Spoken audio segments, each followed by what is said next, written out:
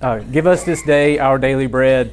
There's obviously entire classes and entire lives that could be spent studying the Lord's Prayer, and even then not scratch the surface of it. One thing that has been a struggle for me as a person who believes that we need to be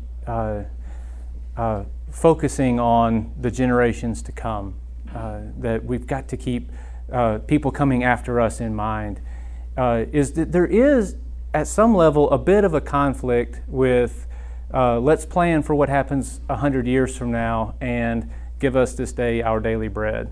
And I don't know that that's a bad conflict. Friction is not altogether a bad thing. But there is a strain there between trying to convince people that, hey, there could be some bad things on the way happening in the future, and then at the same time saying, but give us this day our daily bread. Tomorrow has enough problems of its own. And that is a bit that's a struggle, and I think it's a good one to struggle with. All right, my favorite part of class. Hi, Ginger. One of the most famous environmentalism sayings out there: "Think globally, act locally." That phrase has been attributed to lots of people, lots of long-haired hippies, but probably not enough long-haired Christians out there. I think that when we're talking about missional discipleship, that's a good that would be an interesting thing to say day one. Is that I'm saying think globally, but act locally. But that applies to how we act in the environment, but that also applies to how we act in the gospel as well. Is to think globally, but act where we can. I like putting up pictures. So for I was just in the mood to put. I went and I watched what was the Avengers movie last night? Captain America. Yeah. And so there's this scene, not to give too much of the plot away because there's not much of one, but it was a good movie. I liked it. But there was a scene where Ant-Man is a normal guy, but he presses one button and he becomes an ant. But then when he presses another button in a different way, he becomes this absolute giant. And I thought, well, that was a really cool part of the movie. That's not a salvation issue there. But so I was thinking last night that what are just the biggest? What's the biggest things in creation? That's the General Sherman giant sequoia tree, the largest tree on our planet, giant redwood. There are other trees in that area. The Joshua tree that U2 made a album out of, that they think is upwards of 6,000 years old. That one is almost 300 feet tall right there. That's a person standing in front of it right there. I've actually never seen them in person. But that is just amazing. And if you're an alien who arrives on this planet, I would come to the conclusion that these were the ones who were in charge of this planet and not us. Let's see. Oh, yeah. Charlotte, you've been my friend. That in itself is a tremendous thing. I wove my webs for you because I liked you. After all, what's a life anyway? We're born, we live a little while, we die. A spider's life can't help being something of a mess with all this trapping and eating flies. By helping you, perhaps I was trying to lift up my life a trifle. Heaven knows anyone's life can stand a little bit of that. Charlotte from Charlotte's Web. That's the king spider. That's the biggest spider on earth right there. Ew. Yuck. The largest spider web on earth stretches for 600 feet, which is amazing. That was a spider that was on my neck when we lived in Guatemala one night. These are 1 inch thick boards right here. So the spider was about the size of my hand. And I may have said some words that I didn't need to say about that, but I think I may have to park in the gravel lot when I get to heaven because of that. But Charlotte also said, "Trust me, Wilbur, people are very gullible. They'll believe anything they see in print." says the guy who's putting up a bunch of stuff in print up here. I get it. Yeah. Moby Dick. I have no objection to any person's religion, be it what it may, so long as that person does not kill or insult any other person, because that other person don't believe it also. When a man's religion becomes really frantic, when it's a positive torment to him, and in fine makes this earth of ours an uncomfortable inn to lodge in, then I think it high time to take that individual aside and argue the point with him. That's a blue whale compared to a typical McDonald's. Right there, the largest animal they think that has ever lived on our planet is the blue whale. Can be upwards of 100 feet long. Just a phenomenal animal. I found a map that showed the habitat for the blue whale, and it was every ocean on our planet. In blue was where they live. I thought that was funny. And just as a point of reference, that is a blue whale compared to the space shuttle. I think that's amazing that something can get that big. The blue whale's tongue weighs more than an elephant. That is a picture I showed a few weeks ago, and we're going to revisit it today. That's a neuron. That's a brain cell. That's what goes on up here, and there's trillions of them in there, and they are connected to each other in a miraculous set of electric pulses. And I believe that God works in. God is in there, and He's in there, and He's in there. The human brain has 100 billion neurons, each neuron connected to 10,000 other neurons. Sitting on your shoulders is the most complicated object in the known universe. And that's one of the guys, Michio Kaku, that you'll see on some of these science channels. He seems like he's always interviewed about. He's an expert on everything, which may mean he's an expert on nothing. I don't know, but I thought that was that is something that we need to keep in mind as we're talking about creation, as we're dwelling on creation and the wonders of our world and the wonders of our universe. That I believe, and Michio Kaku believes, and when I read the Bible, that the most amazing creation is what's in here. I do think that that's true. I've had a terribly, horribly busy day converting oxygen to carbon dioxide. Now I just need a moment to breathe. Meanwhile, in Australia, they had a flood and they had sharks inside of an aquarium. I thought that was funny. Can't go by too many weeks without a good Stephen Colbert quote. Global warming isn't real because I was cold today. Also, great news, world hunger is over because I just ate. So, I've had more than one person tell me, I like your class, but I just feel bad every time I leave it. And I'm like, well, welcome to my life. So I think it's worthwhile to take a step back, because anytime you leave church feeling worse than you left, then something didn't go right. And I think anytime that you enter prayer feeling worse than when you leave prayer, we're feeling worse than when you entered it, then perhaps something didn't go right. This is something I think is going to be a real struggle for us this year, maybe for the next 45 minutes, and maybe for the rest of our lives, is the question, is it getting better or is it getting worse? You know, is it, however you describe it, is it getting better or is it getting worse? I have made up my mind. I try very hard to be apolitical about things. So I always am happy when I find commonality between the various barking dogs on either side of the political fence. And one common phrase, one common feeling that they try to elicit is, it's getting worse. It is not as good as it used to be. Maybe from different perspectives, but it is not as good as it used to be. Things are getting worse. And I will say, I'm a graph guy. I like putting up graphs that show this is a dangerous trend that we're headed on here. I believe it's getting better. I really believe it's getting better. I think I would not trade our spot, our time, our people with any other place and with any other time in the history of this planet. Okay? The fact that we have the ability to pay attention, the things are good enough that the sore thumbs stick out even more. The sore thumbs stick out even more because things are good enough.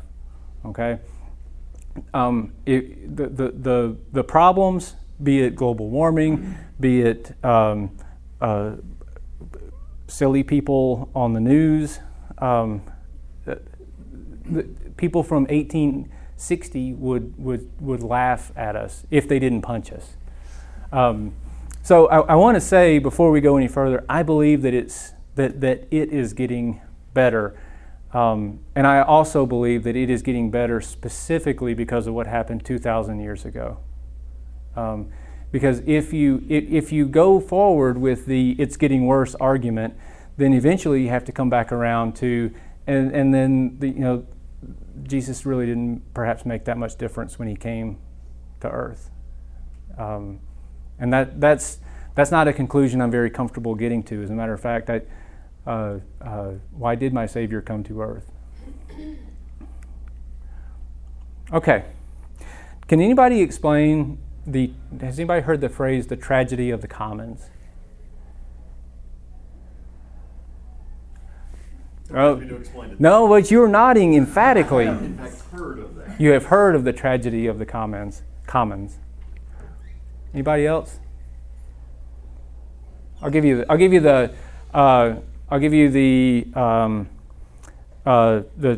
short version of it. It's an economic theory that oh boy, we need more cans of Play-Doh up there. It's an economic theory that says basically when people share things, when they have things in common, invariably somebody is going to take a little bit more than they should. For the good of themselves, it's not going to make that much difference. So they're going to put one more cow on that common pasture, or they're going to put two more cows on that common pasture, and it's going to make them better, but it's going to make the herd worse. And then when this person does the same thing, it makes them better, but it makes the herd even worse. And when the next person does it, it makes the herd even worse. Mm-hmm. And that's the tragedy of the commons, is that everybody, in an effort to try to make themselves just a little bit better, winds up making everything worse. And that's a fairly negative concept there. But in environmental circles, and I think in Christian circles too, it raises the question of if this is a common ground right here, do we need to be looking at things in the sense of how we share? Because we are all sharing the same air. We are all sharing the same water. We are all sharing the same soil. And in efforts to make things better here, is it making things worse everywhere? Possibly, could be. The tragedy of the commons as an economic theory is not discussed in the Bible. Sharing and the problems associated with sharing is discussed on almost every page of the Bible. When God's people are in need, be ready to help them. Always be eager to practice hospitality. Call Laura Troop if you want to practice hospitality. God's purpose was that the body should not be divided, but rather all of its parts feel the same concern for each other. If one part of the body suffers, all the other parts share its suffering. If one part is praised, all the others share in its happiness. We most of the time refer to that in terms of churches and the brotherhood, but you can extrapolate. If the church is the model of how things should be in the world, then you could change all of that. If people 2 feet above sea level in Bangladesh are suffering, then people 1 mile high in Denver should also be sharing in that suffering. If one part is praised, all the others share in its happiness. Part of it's getting better is much of the world, things are getting better. That's not to say that there's not significant problems out there, but one thing that is maddening to me is this concept of we have done things that have caused other countries to catch up, right? Is that really a bad thing? Is it bad in the past 20 years if we've gone from here to here? Well, that's great. And if South Korea has gone from here to here, that's not a bad thing. That should be something we should be happy about. If there are not mass starvations of tens of millions of people in the Ukraine or in China because of advances that we have made, we should be happy about that. We should rejoice in those parts of the body, those parts of the earth. The earth is the Lord's and all that's in it, the world and all those who live in it. For God has founded it on the seas and established it on the rivers. Give freely and become more wealthy. All right, good enough so far. But be stingy and lose everything. Okay, one of the founders of the company that I work for had a saying that said, "Pigs get fat and hogs get slaughtered." That's probably true. The generous will prosper; those who refresh others will themselves be refreshed. And this one's the most important. Those who are taught the Word of God should provide for their teachers, sharing all good things with them. I'll have a bucket by the door on the way out. So, the tragedy of the commons, the stresses associated with sharing with each other are very, very real. So a couple of weeks ago, we talked about what matters. What we do matters. If there is any Christian sentiment out there, it's that individuals matter. God loves me. God loves us. What I do is important to my Creator. What I do is important to my fellow human beings. So even if we're just 7.3 billionth of the planet, what we do matters. Okay.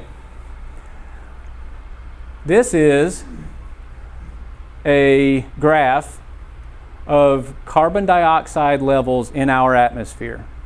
Somebody stuck a carbon dioxide, an atmospheric sampler out in the middle of the Pacific on top of Mauna Loa, so away from the industrial world of Peking, away from TVA, Kingston fossil plant. And it's so interesting to see that you can tell the northern hemisphere has more land than southern hemisphere. So this time of year when all the trees wake up and they start breathing in, they start taking carbon dioxide out of the atmosphere. And so they take carbon dioxide out of the atmosphere during the summer. And then when all the trees go to sleep, they become dormant, that goes back up.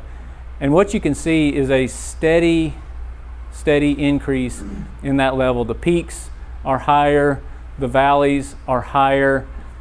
This is a clip of the last 4.5 years or so. It's a part of this graph right here because they stuck it on top of the mountain in 1957. And I remember distinctly when I was in middle school and I had to learn what our atmosphere is made of. I distinctly remember that our atmosphere was 0.3% carbon dioxide. That's what it was. Well, starting last year was the first time it was up over 0.4%. It's gone up by 25, or is that 33%? I forget. It's gone up just in the span of about 50 years. And obviously, this is a trend that's an obvious trend line right there.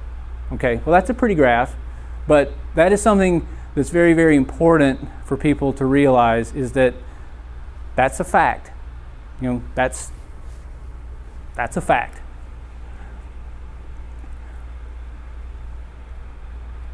All right, here I go.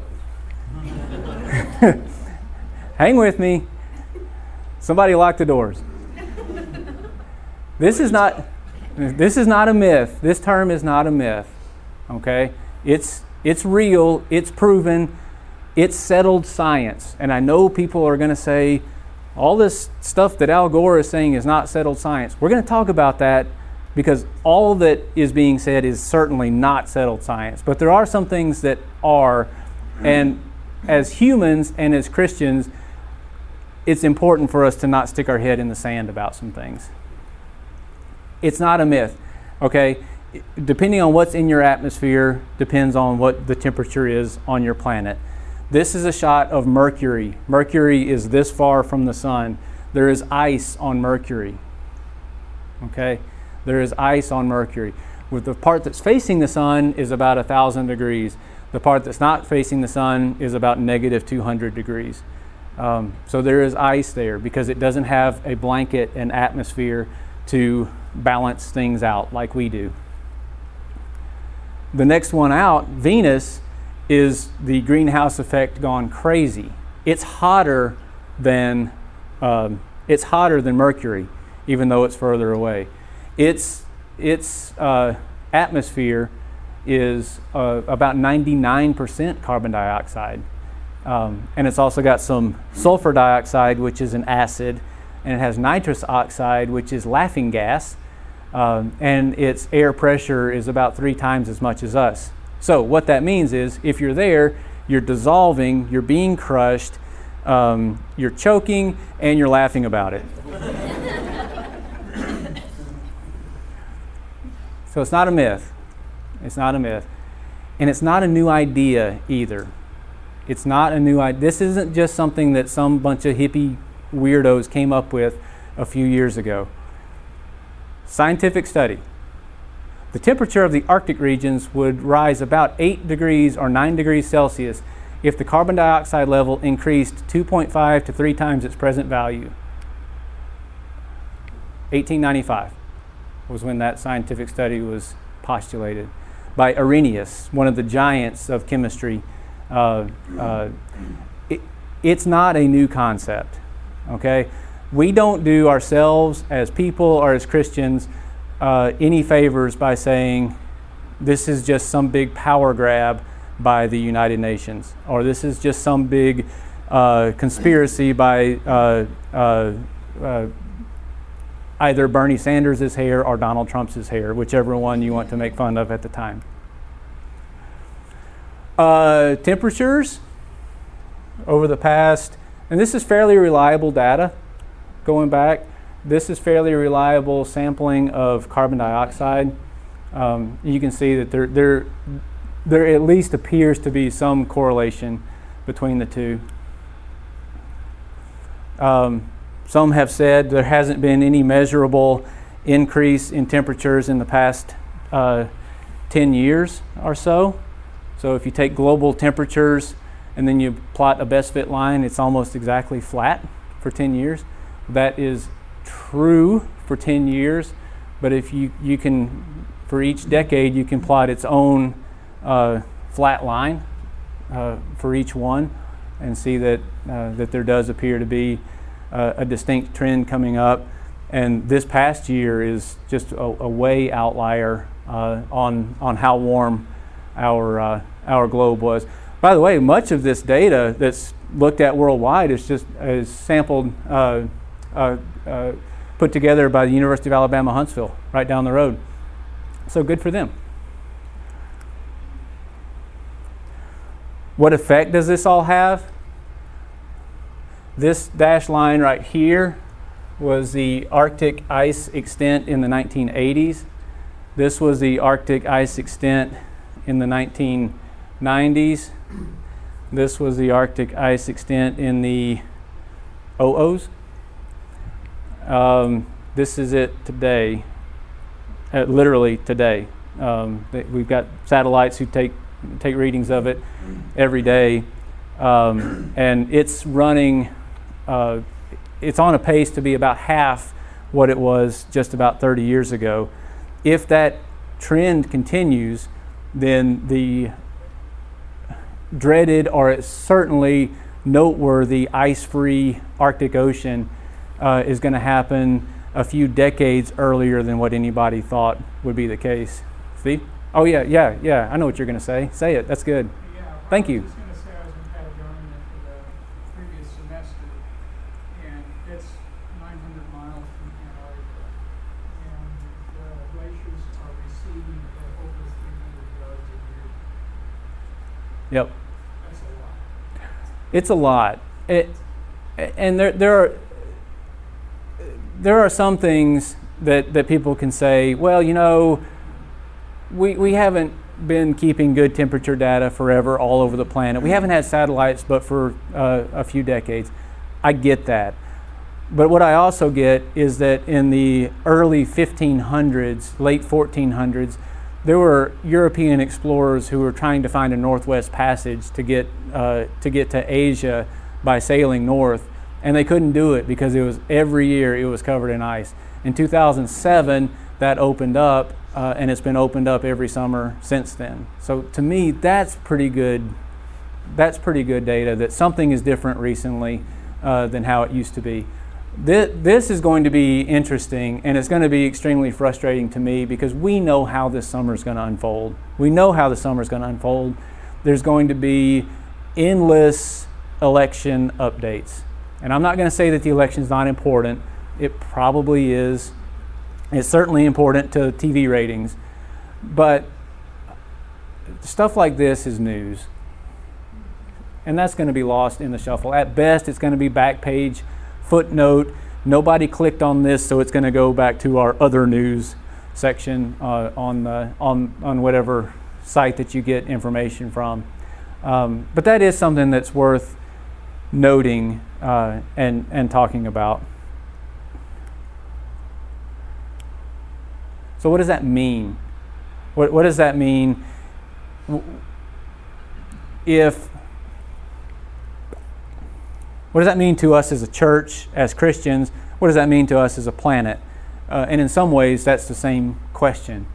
But if you plot the amount of ice that might melt and the amount of sea level that would come up, it does affect a lot of our planet. Now, these are all areas that would be inundated within a few decades. And it's not a rapid inundation, it's a slow boil. And I will say, I don't believe that we would be, well, I'm not going to say that exactly like I was going to say it.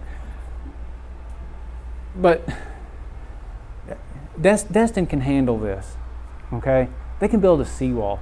They can build berms. They can move houses. If you only need to get up this far, while on a planetary level, that's a big deal. For the average construction site, they can make that happen. Okay, there's enough millions of dollars on just about every location around here that they can do it. New York City is spending upwards of $2 or $3 billion doing that right now. The city of Miami, their sewer system started flowing backwards, and that's not what you want to be the case. You generally want it to go that way. So they are spending, I think it's $4 billion on what they call their ocean outfall system to get their pipes further out and further down to get it away from them after it's been treated. Europe has the same thing. You've got the Netherlands, the Low Countries. They're already inundated, not just because I drive an SUV, but just because of how they are. Denmark has low areas.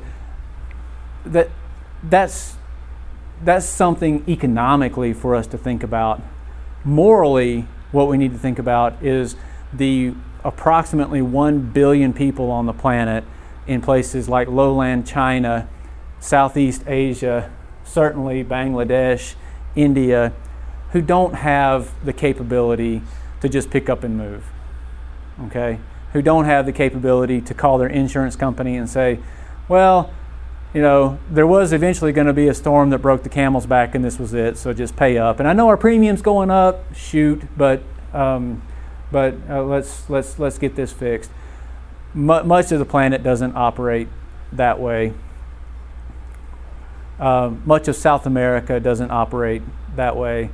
The Maldive Islands, the entire country of the Maldive Islands is about that far above current sea level right now. It's a pretty place though, but they have already noticed a rise there. We do have pretty good measurements. This is actually in a protected lagoon in Florida, where again you can see almost the respiration of our planet, of when things get locked up in ice in the wintertime, the sea levels fall, and then in the summertime when Greenland and Canada melt a little bit, the sea levels rise a little bit. And so in the 90s, the general trend was rising at about 0.3 inches a year, and in the 2000s it was rising at about a half inch a year. In the last 5 years it's been rising at about 1 1/3 inches per year. I know that's that much, but over somebody's lifetime, that's that much. That's not a small deal. That's annoying if you're people like this in Florida who at high tide have to deal with something like that. It's annoying, but if you have to plant rice to support your family and the rice won't grow in salt water, then it's a life and death type of situation. So, what this means for us as Christians, what will happen is not settled science, okay? What's gonna happen, we don't know exactly. We know that if we continue on the trends that we are, it's gonna get warmer. It's probably gonna get stormier because we got more water vapor going into the atmosphere. We know that there's probably going to be, it's going to be a bad century to be a polar bear. But what is happening, I believe, is settled. And we don't do ourselves any favors when we talk about earthly things in a willfully ignorant manner. Number one, carbon dioxide is a greenhouse gas. That's been settled for over a century. Number two, carbon dioxide levels are increasing in the atmosphere. That's obvious to anybody. Number three, humans are doing things to cause carbon dioxide levels to increase. Okay? Anytime we're having a discussion with somebody and they want to say it's a hoax, or they want to say it's all going to burn anyway, why do we care? These three are facts, and there's just nothing we can do about it. We are all entitled to our opinions, but we're not entitled to our facts.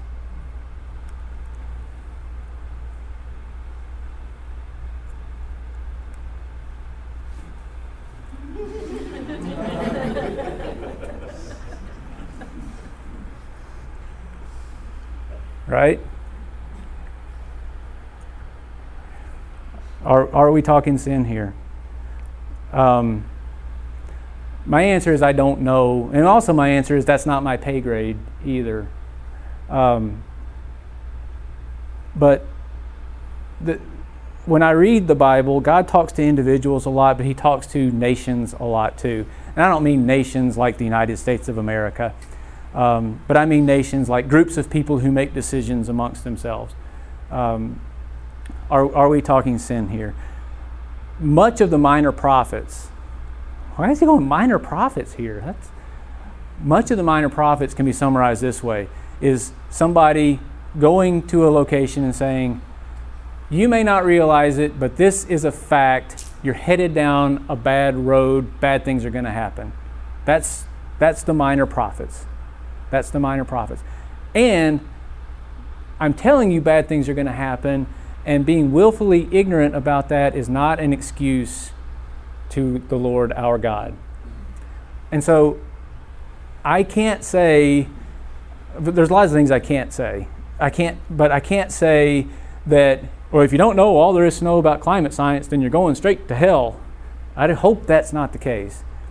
But I can say that we have a moral obligation. If there is something that could potentially be affecting our brothers and our sisters and the least of these, and we willfully stick our heads in the sand about it, then we are not loving the Lord our God with all of our heart and certainly not all of our mind. So are we talking sin here? I love that sign. I love that sign because it's very helpful. The cop hides behind this sign. I love this: if overweight, lose weight. That's not so helpful. We got helpful and not helpful. One of the things among many that I love about what my 3 sons are learning from David Knox and David Rubio and Nicole Henley is not dwelling on, are we talking sin here, but dwelling on, are we talking about helpful or not helpful? So in our behaviors and the decisions that we make and the things that we do, are we doing things that are helpful, or are we doing things that are not helpful? And you can talk about that in terms of amount of time you spend playing video games, and you can talk about that in terms of amount of carbon dioxide emissions that you think is okay. Is it helpful or is it not helpful?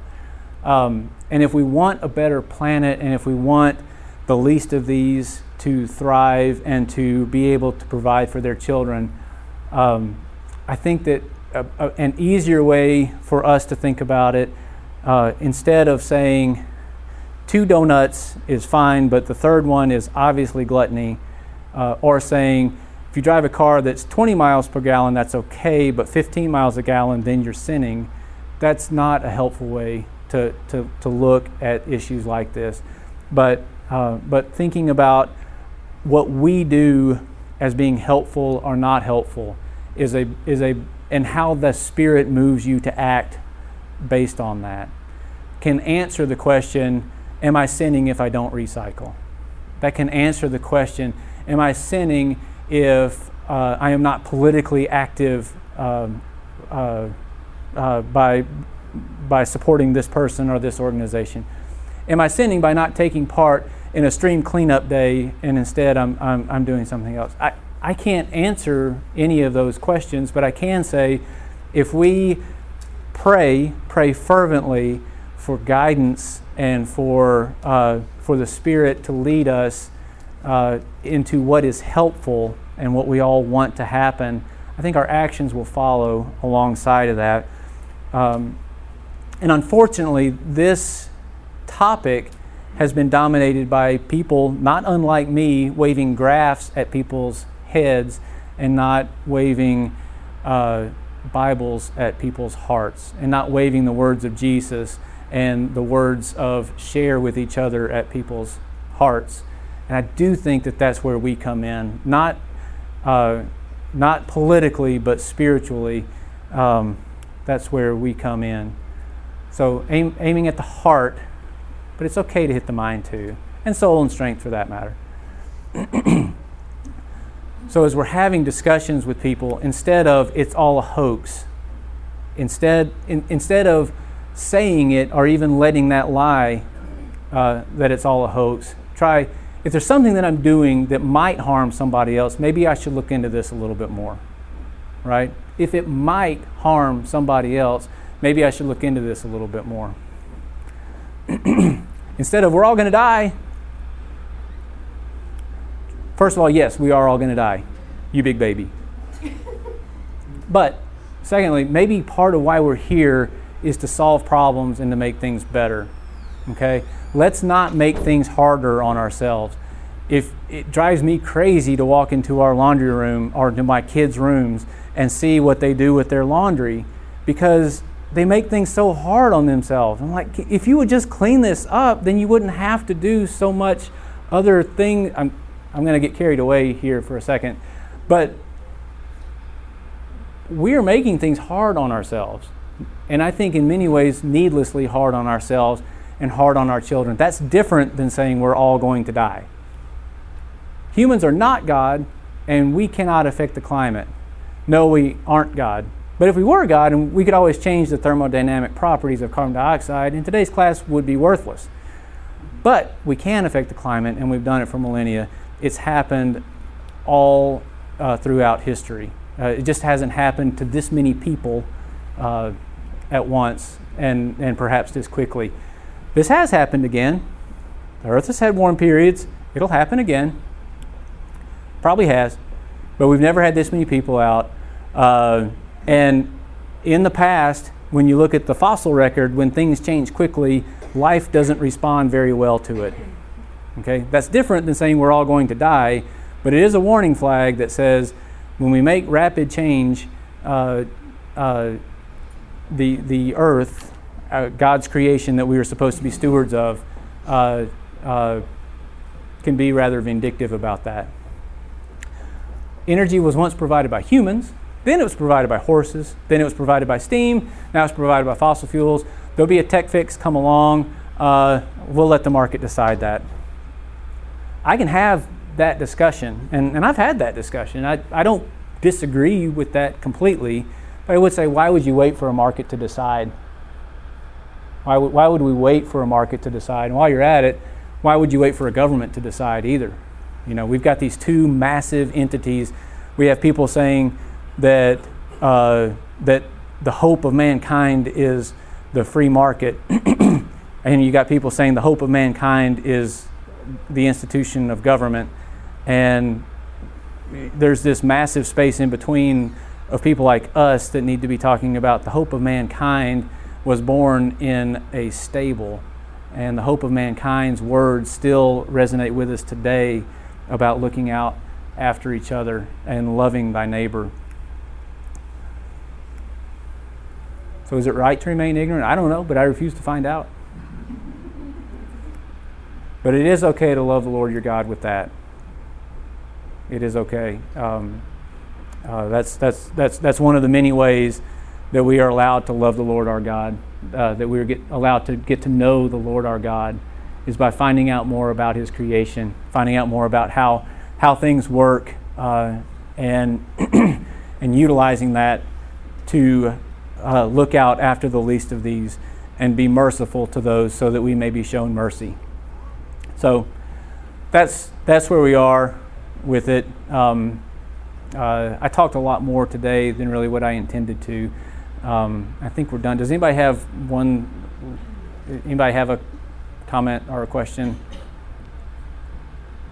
Okay, sorry about that. Anyway, I'll see you guys next week.